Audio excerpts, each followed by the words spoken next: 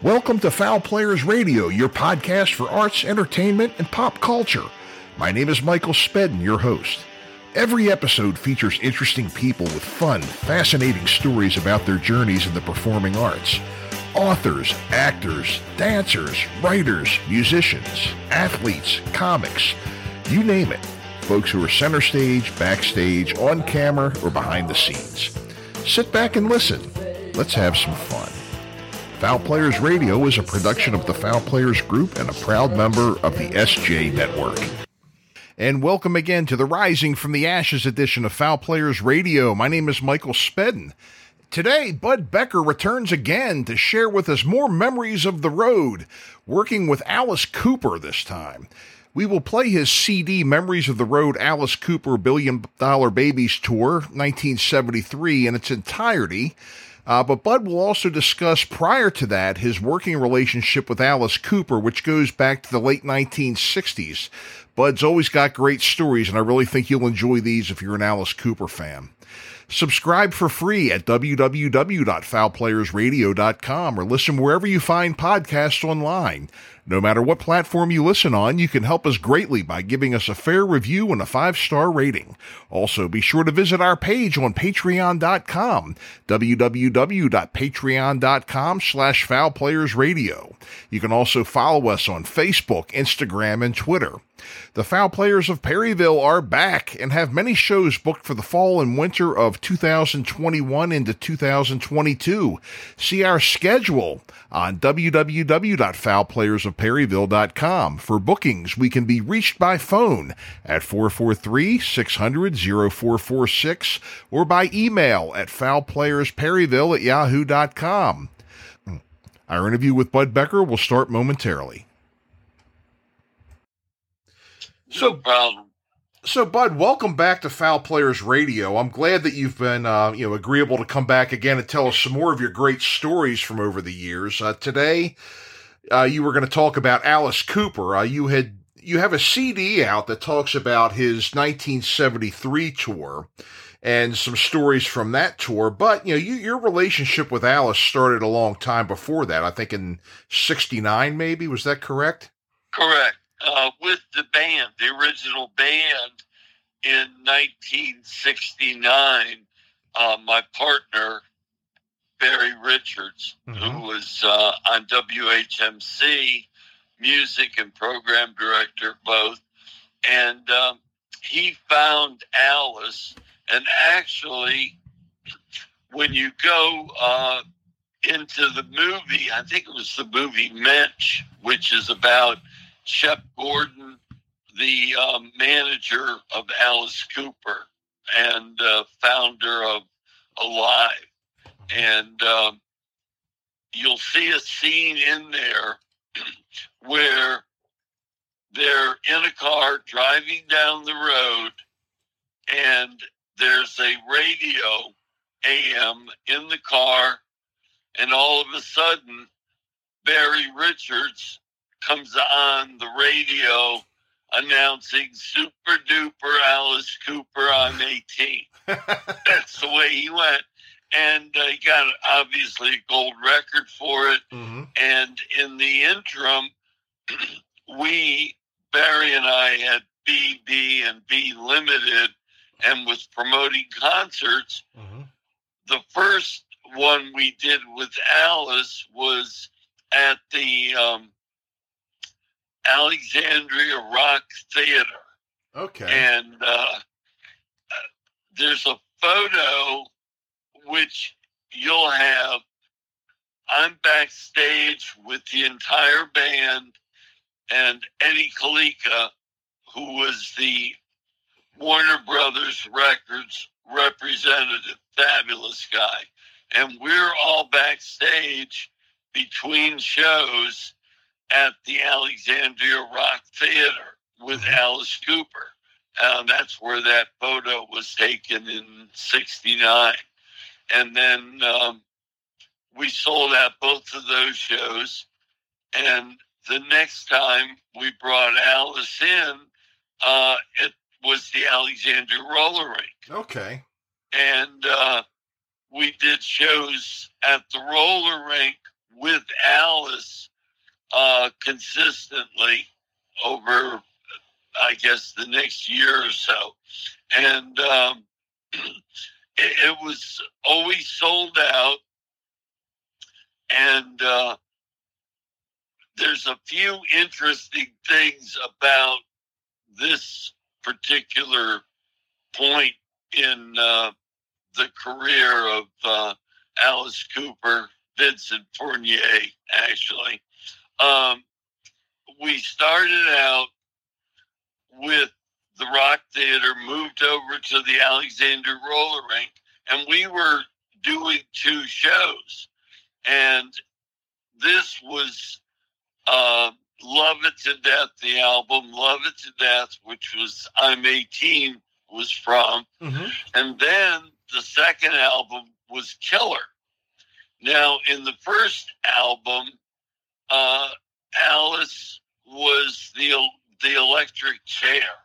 Mm-hmm. We had that was a big part of the sequence. Mm-hmm. In the second one, Killer was the guillotine. Right. Or not the guillotine, that was the third one. This was the, I can't think of what I want to say. It was the, the Hangman. That's right, yeah. Because the Red Album Killer was a Hangman's Noose. And right, yeah. So Alice was always getting something beat up. Mm-hmm. And they had the electric chair, which they have revived in some of the later shows. Mm-hmm. And then the big thing was the Hangman, the noose, and the drop floor. Now, what that was is, if you see video of it, I'll tell you how it worked. And then it's key to some of the later discussion I hope we can have. In there, Alice is dragged around at a given point, and then they strap him in to a leather harness, mm-hmm. and then they drag him onto the Hangman's platform. And what they're doing with the roadies and stuff who are working, they're like drones in these capes. They are hooking Alice into the leather, and then on the Hangman's Noose, on the gallows, there's a strap that goes down from the noose, and it's supposed to be secured onto the leather brace. Mm-hmm. Now, if you can picture that, the leather brace is shorter than the Hangman's Noose. So what will happen is when Alice goes up to the people in front, it looks like he is on a noose. And then all of a sudden, the floor drops out from under him, and he's jerked, and he hangs. Mm. But obviously, because of the leather harness, it's a shorter drop. Mm. Sure. So what you see in the audience is it looks like Alice is going through the Hangman's Noose, dies because he's being jerked back up. Mm-hmm. But the jerking is the leather that is connected to this harness that they've put Alice in. Sure. Okay. Later on, somewhere along the line, somebody did not hook that up properly. Oh no. And we almost lost Alice Cooper. Oh jeez. Yeah. Was that at one of your shows? No. Okay. Jeez, now, and that's a great question. because it could be just rumor, you know. You're right. Sure. But because I don't remember really asking Alice personally about it, but I know I was at enough backstages and shows, and there was always a discussion about the hangman noose and Alice almost kill himself. Sure. Now, later on, they added the guillotine. And the guillotine is the same thing. It was dangerous because what would happen is they would drag Alice across the stage and put him in this guillotine. And then, you know, they would act and they would drop the knife, not razor, whatever you want to call it. Yeah. And as you look at the guillotine, as the blade drops down about maybe 5 or 6 inches above Alice, there are protrusions, pins coming out of the guillotine. When the knife passes those points release Alice, and he drops into the basket, and the knife ends up above him. Right, sure. But I was at those shows, and to me, it was always very scary. Oh, yeah. And then, if you know, you've seen the end of it, there is a paper mache head of Alice that they pull out of the basket. But the reality is that was in the basket, and Alice is, you know, in the basket also. And then they see that wheel it off stage. But extremely dangerous. I bet. You really got to have... Actually, the least dangerous thing that I could think of is the electric chair. I mean, you know, that was pretty much staging. But when you get to the other things that Alice added in, they were highly dangerous and could have, if they had gone the wrong way, could have killed it right in front of the audience. Yeah, wow. And, I mean, I could just picture, I bet he was just really making sure his road crew was on the money when it came to setting those things up. And I'm sure they had that rehearsed time and time again because... Oh, yeah.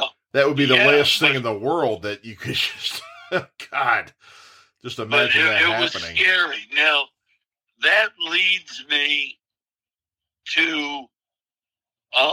did you have any questions, or I can go on? Well, let me ask you this here. When you're setting up a show like that, I'm sure that there is liability when it comes to, I mean, people will sue you over anything nowadays. I mean, I'm sure when you were putting these together back in those days, it was a different time. But, I mean, if something would have gone wrong, I'm sure that you probably had him and his road crew assume all liability for that, correct? You know what? I don't remember, but I would assume so because I know we had insurance on shows. Your question's great because if something had gone south, where does the liability lie? Right. I mean, you have to look at Whitesnake and that nightclub that went up in Rhode Island. Oh, Great White, yeah. Great White, is that what a Great White? Yeah, I'm sorry, but where the liability? Does the liability with the club because everything was not fireproof? Does the liability with the road crew because they overpacked the pyrotechnics? I I mean, yeah. Fortunately, with Alice, through the years that I was involved with him on the road and then later as a guest, thank God everything went well. But that liability, I don't know. But here's the point is we did the tour. I remember I did quite a few Alice Cooper dates and tours. But I remember the $1 Billion Babies tour, which is in the CD. Yeah. But what happened was, again, all these things were going on. We had the guillotine, we had the hanging, we had the electric chair. I don't remember what else. And I know at one point we had somebody dressed up as Santa Claus, and Alice would beat the hell out of them. I mean, it was crazy stuff. But it was a deluxe tour. We had Bobby Sherman's airplane, the Starship, to travel in. It was one of the earliest custom-built planes, and it had a waterbed in the back, and you got on. There was shrimp. There was it was a super tour and a super airplane, and of course every location was catered to the max.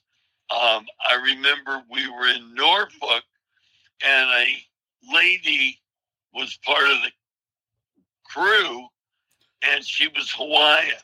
I don't know if she's still alive or passed on, but her big thing was, and it was crazy,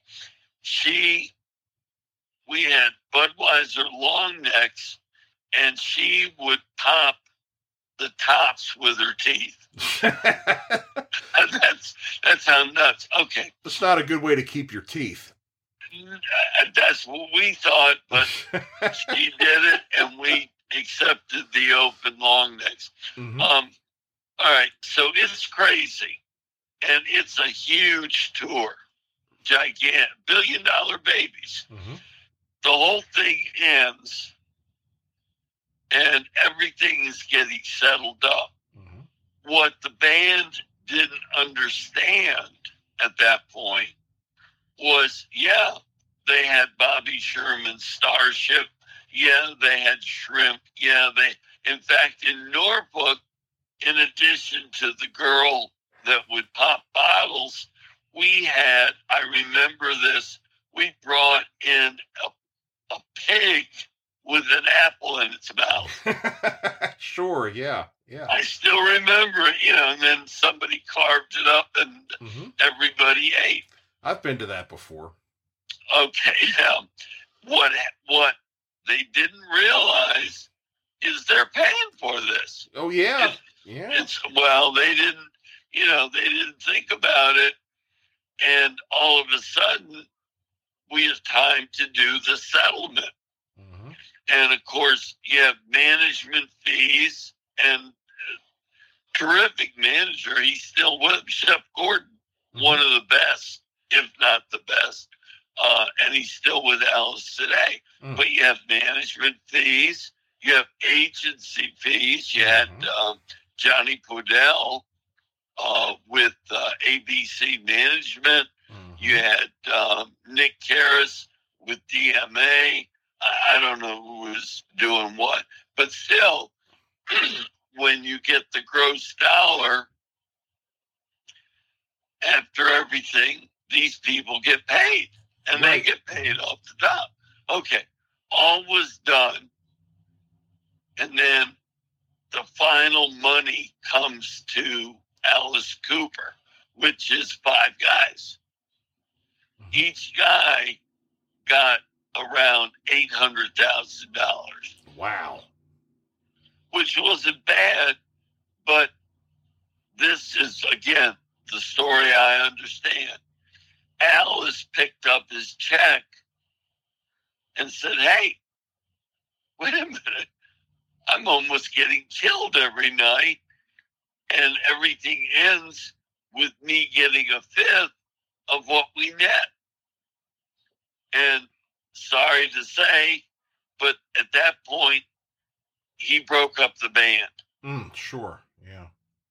And the interesting thing, continuing on, he broke up the band, and actually Seals and Crofts, who I worked for years, done this a long time ago. The idea was they're the headliners. They go out, get the best studio people they can find to do the tour and pay them a weekly salary. Yeah. And they get to keep the rest. And that's what Alice did. Broke up the band, hired studio guys. I guess they're studio. Yeah, I know what you mean. Right. And then Welcome to My Nightmare was the album. Now, Welcome to My Nightmare was the first Alice Cooper solo album. And he had studio musicians, and so the bulk of the money he kept. And you've got a guy, Joe Gannon. And if you don't know Joe, he is a set designer, probably one of the best. He taught me, he was out with Liza Minnelli in Liza with a Z. And that's what he did. And he taught me breasting and how to do hanging points and this. I had never seen this before. And Joe had done it with Liza. He had done it with Neil Diamond. Hot August Night, if you ever get a copy of that album, you'll see special thanks to Joe Gannon. Oh, sure. Now, Joe Gannon designed Welcome to My Nightmare. And if you've seen it, the very beginning starts with a projector on a screen in a graveyard. And you hear the music and this, and then all of a sudden, Alice Cooper breaks through this curtain, which actually is not a solid curtain. It's strips. Sure, yeah. And he pops out, and that's how Welcome to My Nightmare starts. Now, the other interesting thing about that is at a given point, he does the song Only Women Bleed. Now, going into Only Women Bleed, I'm giving all this stuff for Alice Cooper fans, believe me. But going into that song, he has an up-tempo song and a doll that he's beating the hell out of. And as the song ends, he throws the doll on this 4-poster bed that's on stage. It's a stage prop. Then the lights go down, blue lights come up, and he starts Only Women Bleed. When he starts that song, all of a sudden, this woman sits up in bed and starts to dance. In other words, they had exchanged the doll for a human. The human is Cheryl, and that's who Alice ultimately married. And he met her, there's a lot more, but he actually met her on the Welcome to My Nightmare tour. Is that right? When she did Only Women Bleed.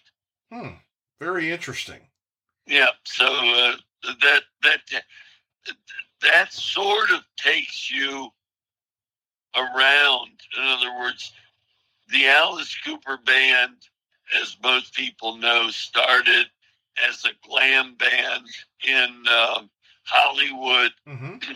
They couldn't get signed until Frank Zappa came along and liked what they were doing. Sure.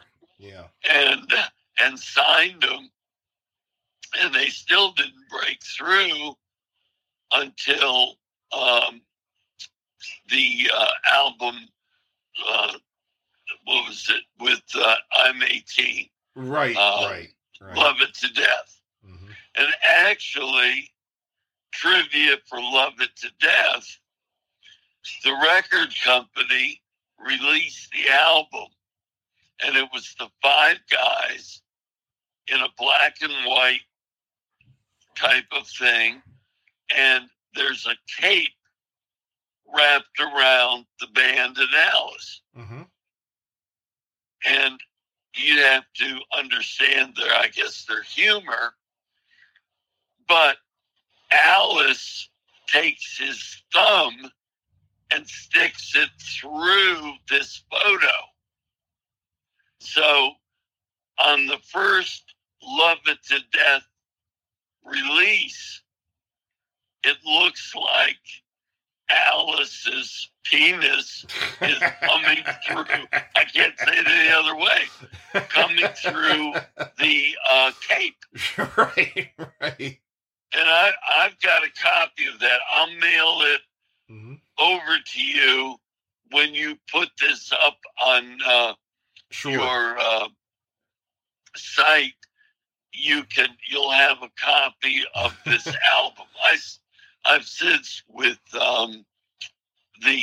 sold it on eBay, the original. Oh, sure. But I've got a photo of it, and you don't even have to look real close. It's pretty obvious.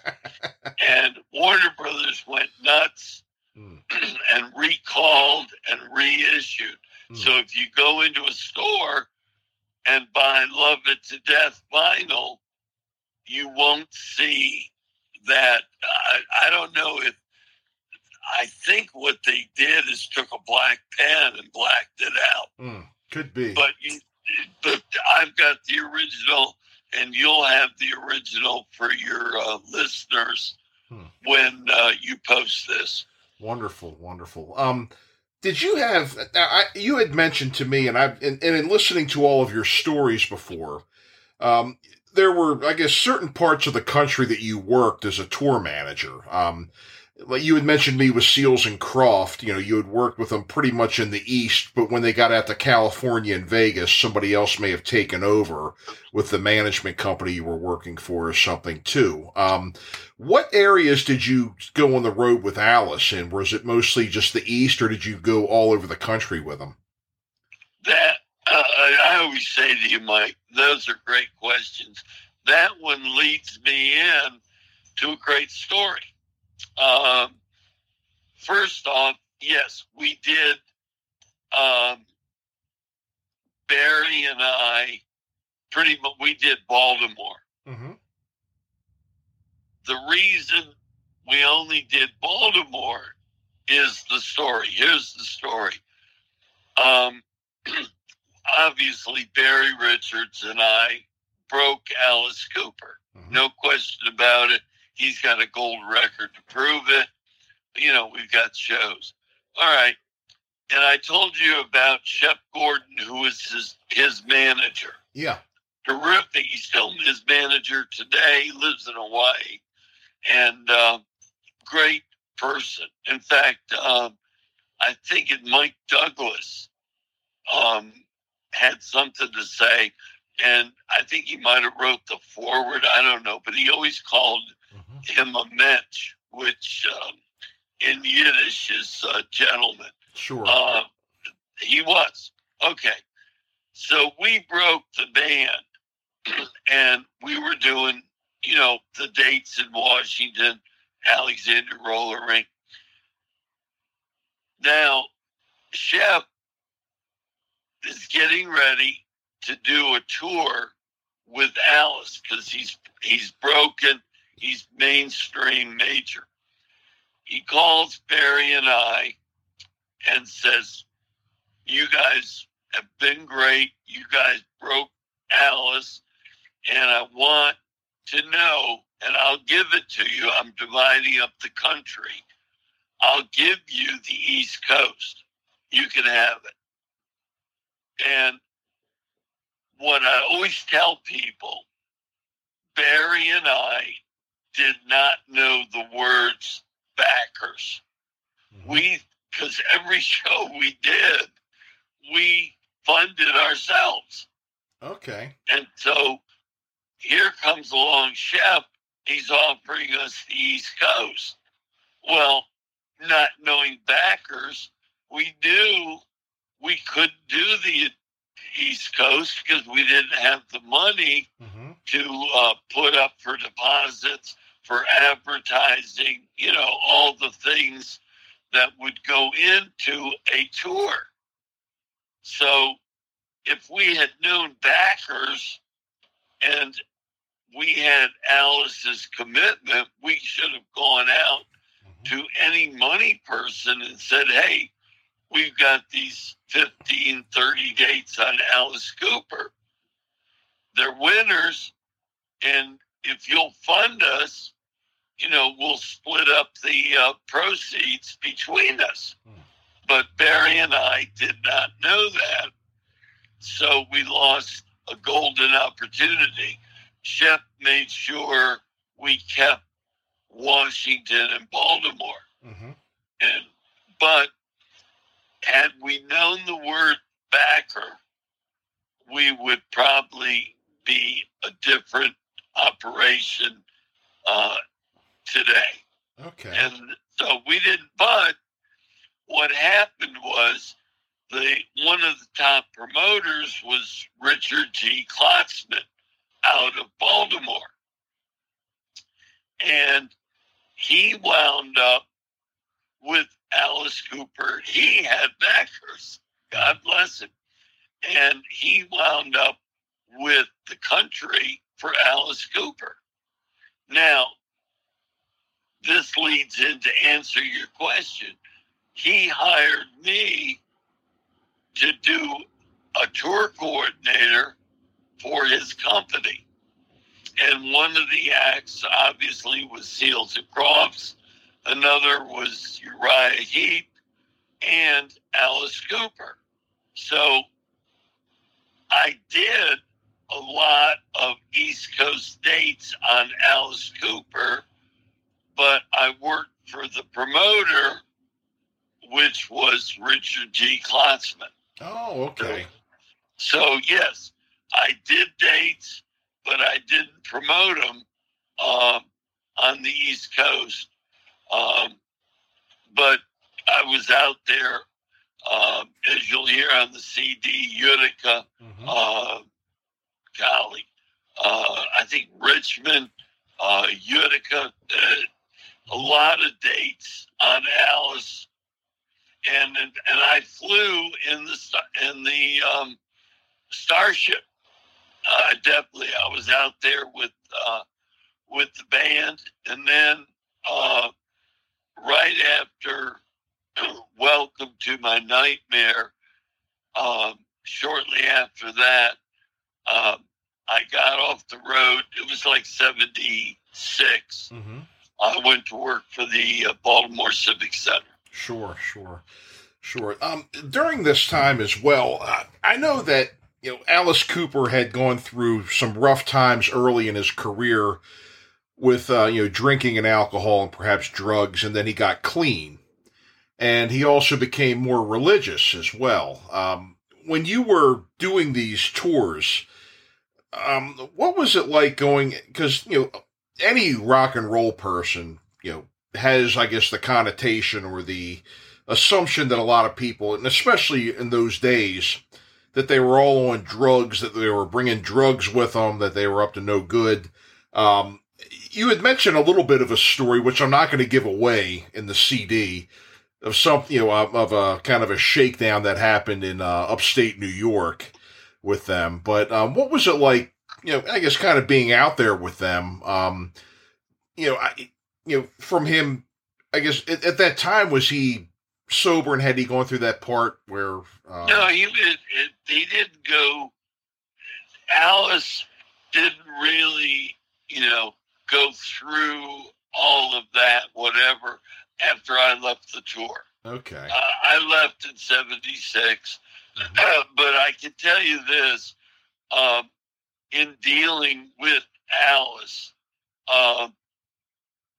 we had beer requirements, we had liquor requirements, and you'll hear on the CD, I don't need to go into it, there's a lot of that for the listener to understand, even though it's Utica, New York, it was basically, it was all over at that particular point. But as far as shows, Barry, the band was extremely professional. Okay. I mean, yeah, but as you'll hear, and like I said, I'm not going to give anything away, but when the listener listens to the CD, you'll totally understand what the beer liquor requirements were, what was going on, and it could get certainly crazy, and that was, as you just said, that was part of the rock and roll experience at that time. Sure. But I can say unequivocally, because I was with the band, and then I was with Alice, and of course I was with Shep, and later on, Toby Mamus took over as road manager. We're still friends. I mean, Toby and I go back to 1973 when he was with Susie Quattro. Oh, sure, before he took over for Alice. And I'd like to think we're still very close today. Shep, although I haven't seen him, I've talked to him, and I've emailed back and forth when, especially, he lives in Hawaii, when the weather got crazy in Hawaii. I emailed him to make sure he was okay, which he was. And the other interesting footnote too, going back to the beginning, the Alexander Rock Theater with Alice. At that point, there were two managers. One was Shep Gordon, and his partner was Leo Finn. And Leo Finn is the father of Cheryl Finn, who was on the TV show Twin Peaks. Oh, no kidding. No kidding. Yeah, Is that right? And the other thing was, we used to call him the milkman because he always dressed in all white. And I remember him one night, well, this is early on, we did the Alexander Rock Theater. And Leo insisted, it was only a 2,000 seat place. He insisted on checking the drop count. And I can still see him sitting cross-legged in the lobby of the theater and counting each torn ticket to make sure we weren't cheating him, which we weren't. Right. But it was those rock and roll fun days. That was 69. And the interesting thing, I guess, and your listeners can take it for whatever, but 1969 to 2021, how many years? 50 some years, right? Mm-hmm. 52, yeah. We're all still friends. That's great. That's great.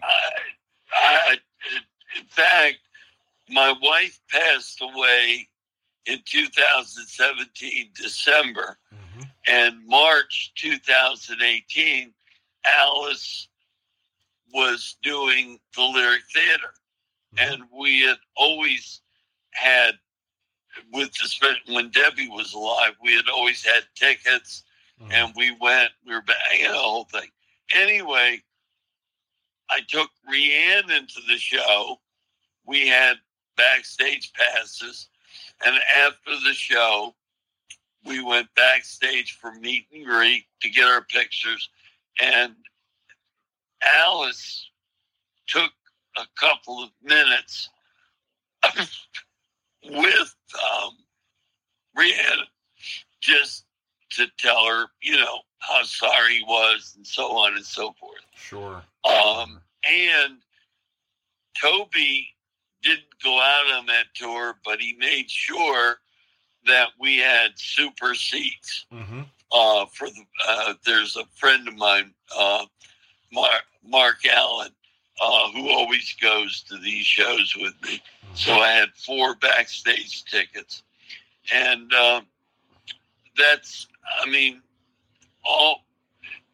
everything for all these years, I think it's pretty major. We're all still friends. Yeah, wow. And it's great. That's great. Yeah, you had mentioned your wife. It's a shame I never got an opportunity to meet her because she sounds like she was just a wonderful lady, right there with you, putting these projects together and everything. And, it's, definitely my condolences on that. But, thank you. And you're absolutely right.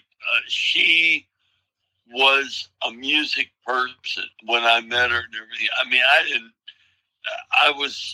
people ask me, and I always say I play the cash register. That's it. Yeah. If they could sell, fine. And she was into Little Feat. She was into, obviously Led Zeppelin, that sort of thing. And there's a few other bands I should think of. But yeah, bands that I used to just, the only thing I said to them, I made sure they had a deli tray and rolled up and said, 10 minutes, I need you on stage. Mm-hmm. That was it. And Debbie knew history, who was what. It was, she was a great rock and roll person. Absolutely. That's and a great person. Like. We were married 38, almost 39 years. Wow. Well, Bud, thank you so much again for coming and sharing your stories of Alice Cooper. Folks, we're going to roll the CD in just a couple of seconds here. So, again, Bud, your stories are just amazing, and I really appreciate you sharing these. I've gotten so much wonderful feedback, I just want you to know, from our listeners. People, can't wait for the next Bud Becker episode. And we've got plenty coming for you, folks. We got a bunch more. But this one, I'm so glad you're doing this because it's really unique that I've got all the story background, and then you're going to play the CD, which will, although it's one date, it will encapsulate a lot of questions that people may have. And I'm going to, if I may, finish one thing. People always ask me about Alice because of the snake and everything else. And they say, well, what is he like? And I remember that's what my classic answer is. If you invited Kirk Douglas to dinner, would you expect he would come in a suit or chains? Well, I had David Snowden as a guest who had worked in promotions and had worked with Alice Cooper. And he had actually had Alice Cooper and his band at his house, at his mother's house for dinner. And they came into the house, and it was an experience. They were you can hear the story in David's episode, but he was, his mother was afraid that he was getting involved in promoting rock and roll, and he was kind of on the merchandise end, doing a lot of things with that. And he, to prove that they weren't bad people and that they weren't all nuts and everything, he invited Alice Cooper and his band to his mother's house for dinner. And they just had a wonderful time, and they really changed her impression, that these rock and roll people are all nuts and crazy and everything, that they were just regular guys. So.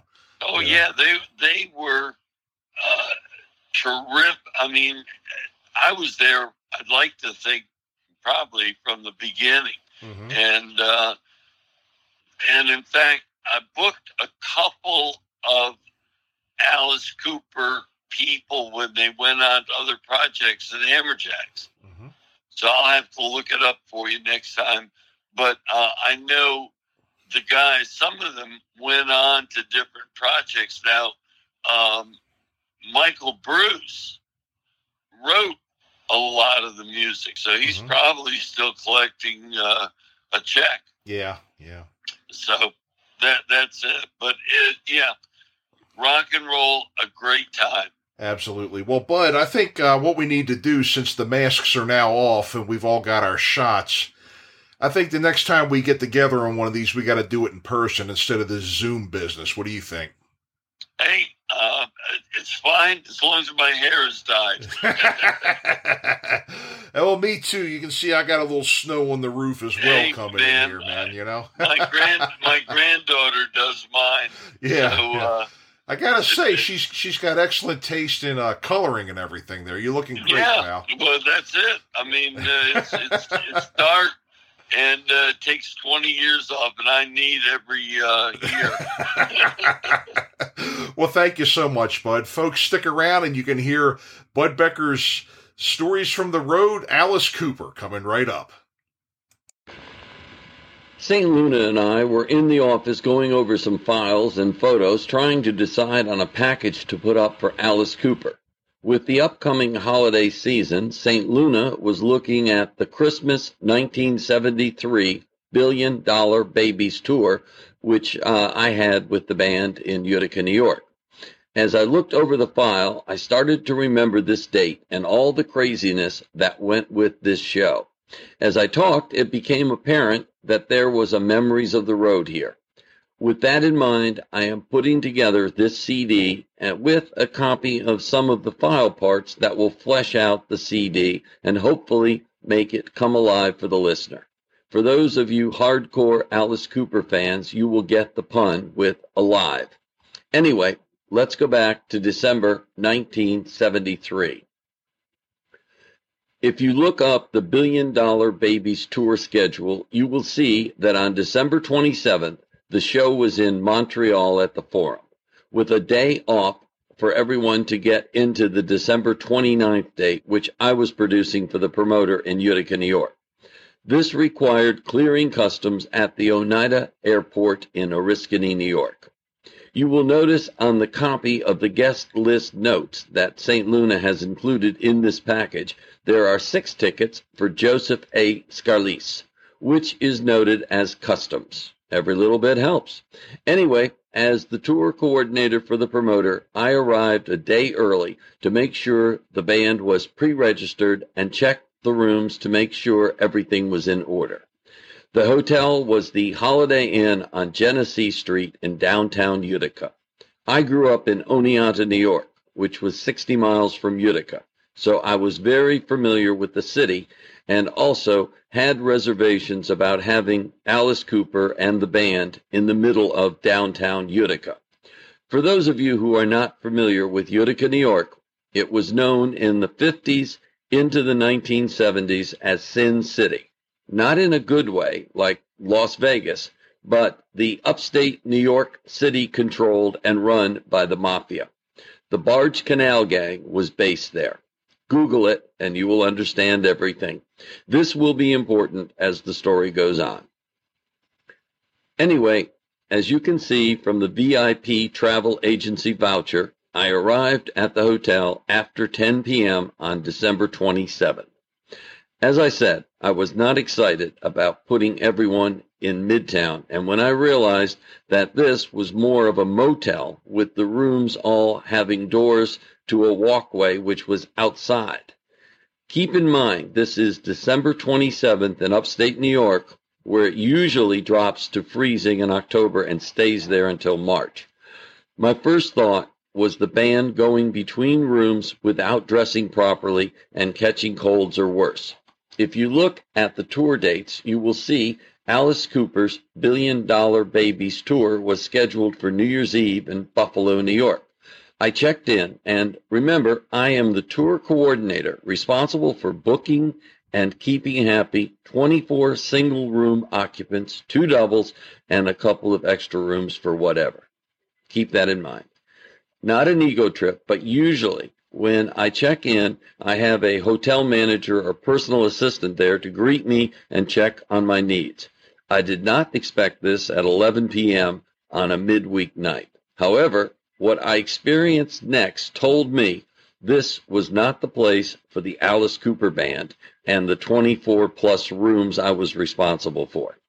I was given my room key, and after I opened the door, set down my bags, checked the heat, then I was ready to view the city of Utica from my room. I drew back the curtains, and what do you think greeted me? The sight of a brick wall. I thought, this is what they think of the person who is responsible for helping fill their hotel a couple of days before New Year's Eve? Not the hottest date of the year for a hotel, especially in downtown Utica. Looking over the situation, I decided there might be something better for everyone concerned. I started early in the morning contacting my vendors in Utica to see if there was another hotel that the travel agency had missed.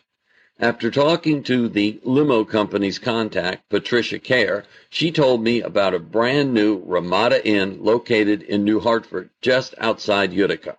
Since I had plenty of vehicles, the short distance to the hall was no problem. I took a drive out to the hotel, and it was exactly what Patricia had described, a brand new, mostly empty hotel.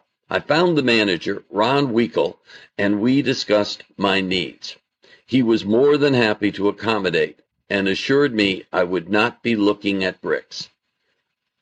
I wanted to stop right here and speak to the listener. You are probably saying, I have been listening to this CD for over 5 minutes. And while interesting, what does it have to do with Alice Cooper, the band, and where is the rock and roll story? Please stay with me. This will all come clear in a little while. It just requires time to set up. Okay, now back to the story. I knew from my past bookings of hotels that the new Ramadas were built with an executive suite right above the registration desk. This room had a wet bar, king-size bed, and ran the length of the building, like a small efficiency. This room was not available for guests, but was held for Ramada executives when they visited the hotels. I had my heart set on this room for Alice, and with a little negotiating, I got it for Alice Cooper.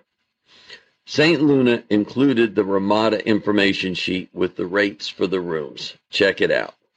Now I went back and canceled out the Holiday Inn with the excuse that the exterior rooms were not acceptable to the band.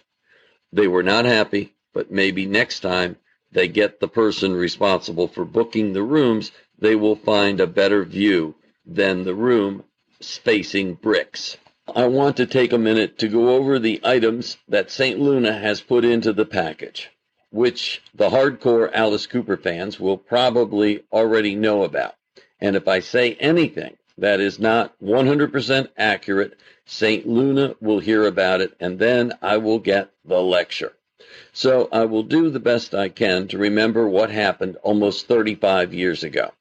There is a comp ticket list which gives you an idea of the people who were helping us. Dave Liebert, who got 30 tickets, was the Alice Cooper road manager, which explains the 30 tickets. The travel needs were transmitted by Western Union mailgram. No fax, no email in 1973. The production requirements are an assortment of documents. The diagram 2 is the barricade, and house was Joe Gannon's special. I worked with Joe Gannon, starting with Liza with a Z tour, where Joe actually taught me rigging. Joe Gannon was a stage designer who brought a whole new aspect to live concert presentations. This is the layout for the $1 Billion Babies stage, with the trace lights that outline the front of the stage. You can see on the diagram front electric pipe, which will fly 20 feet above the stage front. The ZZ Top food and beverage order is interesting because once they became headliners, the food and beverage requirement covered almost a page. The Texas influence you can see with the request for avocado dip. The East Coast folks did not know from avocados back in 1973. The room list shows where everyone was, including Norm Klein, the bodyguard for Alice. In 1973, the chief of police was Benjamin Rotundu, and in November of 1973, Ed Hanna had just been elected mayor. I had heard about the police chief from some of my Grateful Dead friends. According to Gene Gottschalk, who did my T-shirts and the Grateful Dead T-shirts, there is a check request for Gene in this package, who did 4 dozen T-shirts for this tour. Anyway, Gene told me about the Grateful Dead playing Utica on March 22nd of 1973 and the police hassling everyone and arresting people for smoking dope. So I was aware of this. However, I was not prepared for what the chief had in store for my Alice Cooper date. At around 6:15, I got a message from backstage to come back. There was a problem. I got there and was greeted with uniformed police and a German Shepherd dope-sniffing dog. They were demanding to go backstage. Now, this was a drinking tour, not a dope-smoking tour. If anyone was doing it, it was not evident to me at the time. Anyway, I initially refused and threatened to pull the show rather than go through this. A usual first volley in these type situations. I got the hall manager backstage and demanded to know what was going on. He said it was out of his hands. I said, "Who is controlling the chief of police?" He told me the mayor. I told him to get the new mayor, Ed Hanna, on the phone. I got him on the telephone and proceeded to go at him. Finally, when the mayor could get a word in edgewise, he apologized and said there was nothing he could do. I said, "But you're his boss." He agreed, but said nothing he could do. Then it came to me. We were in the chief's town, and it could get really ugly before we could get out. And a quick conference with my road crew, I was assured there was nothing unless they planted it. So I said, go ahead, and assigned some of my roadies to accompany the police to try and avoid the planting problem. Anyway, the cops were really feeling like they had won and started going through everything, including a big carpet bag, not knowing that was the home of Alice's boa, Eva Marie, named for the actress Eva Marie Saint. Eva awoke where she was resting before the show. The dog jumped back, as did the officer handler. We just stood by and did our best to look neutral. Anyway, Eva caused the backstage search to be cut short. However, that night, the officers and the dog was at the turnstile watching and sniffing everyone who came in. It was a very scary place, especially realizing that the chief was not only the law, but the only law. Fortunately, the hotel was in New Hartford, out of his jurisdiction. So once the show was over and got packed out, we could all breathe a little easier. This was a Saturday night, and everyone, except for the truck drivers, had Sunday off. The trucks were heading on into Buffalo for the New Year's Eve show. With that said, everyone, except for Alice Cooper, headed into the Ramada Inn bar for a celebration that we had made it out of Sin City intact. I remember the party in the bar as seriously wild, with many of the concert goers finding out where the band was staying and following out. The last thing I remember about the night was trading shots with the tour manager and going to bed around 1:30 a.m. The next thing that happened to me was a telephone call from the manager, Ron, asking if I could join him in the dining room for coffee and a bit of breakfast. For some reason, this did not sound from the tone of his voice that it was going to be good. Anyway, we had coffee, and then he mentioned he needed to show me something. Here we go. Remember, this is a brand new hotel, maybe 3 to 4 months old, and as you can see from the information sheet, all of the newest accommodations. Ron led me to the back stairs, which were partially blocked by a Coke machine lying on the stairway. My first thought, this is not going to be good. Next, we approached the second floor, where the entire band and road crew had been registered. The entire hallway looked like a serious food fight had taken place all the way down the hall on the walls and floor. Think Animal House turned up 100%. Now we get to the grand finale.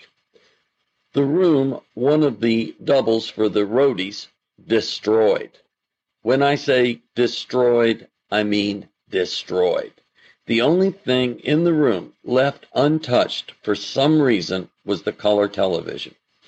The rest, beds torn apart, headboards ripped off the wall, mirrors off the wall, dressers in total disarray. The other thing that made it so visual was that one side wall was stacked floor to ceiling with cases of Budweiser beer. The band, as you will see on the paperwork, drank Budweiser beer, and for whatever reason in 1973, they did not have Budweiser beer in Canada. So within one of the trucks was plenty of Budweiser beer, and when we got to Utica, the roadies unloaded it and put it in their room. After seeing this, Ron called for a complete room inspection. So I was walking with Ron along the hall, knocking on doors, waking up band members, roadies, managers, tour coordinators, everyone and anyone. Lots of covering up as we inspected the rooms. Now, the destruction of the roadies' room was not the roadies, but rather it was one of the band members. For the sake of not embarrassing anyone, living or dead, I will not give the name of the offending band member, but I would like to give a description of this band member's room. Remember, this is Sunday morning around 11:30 a.m., and when Ron and I opened this member's room, there he was, perfectly dressed in a yellow plaid suit, sitting at the room table with a Bible open on the table and the room perfectly clean. I remember Ron looking in and saying, "I wish this was the way all the rooms looked." As Ron moved down the hall, this band member grabbed me and said, "Bud, just find out how much it is, and I will pay." He had wound up partying in the roadies' room, and things just got out of hand. We stopped by Alice Cooper's suite, and he had set up a putting green with an automatic return, and Alice was putting golf balls. The total damage was over $3,000, including the cost of shutting down the room for 3 months to repair the damage. That is the story, and to this day, I can still see the Alice Cooper band member sitting at that table with his Bible open. Thank you for listening. I hope you've enjoyed our interviews with our guests, all with the intention of promoting the performing arts and preserving their history by sharing the wonderful stories of those who participated. You can now support Foul Players Radio on Patreon. Go to www.patreon.com/foulplayersradio. Also, make sure you go to whatever platform on which you listen to Foul Players Radio and leave us a review and hopefully a 5-star rating. Thanks again, and see you next time.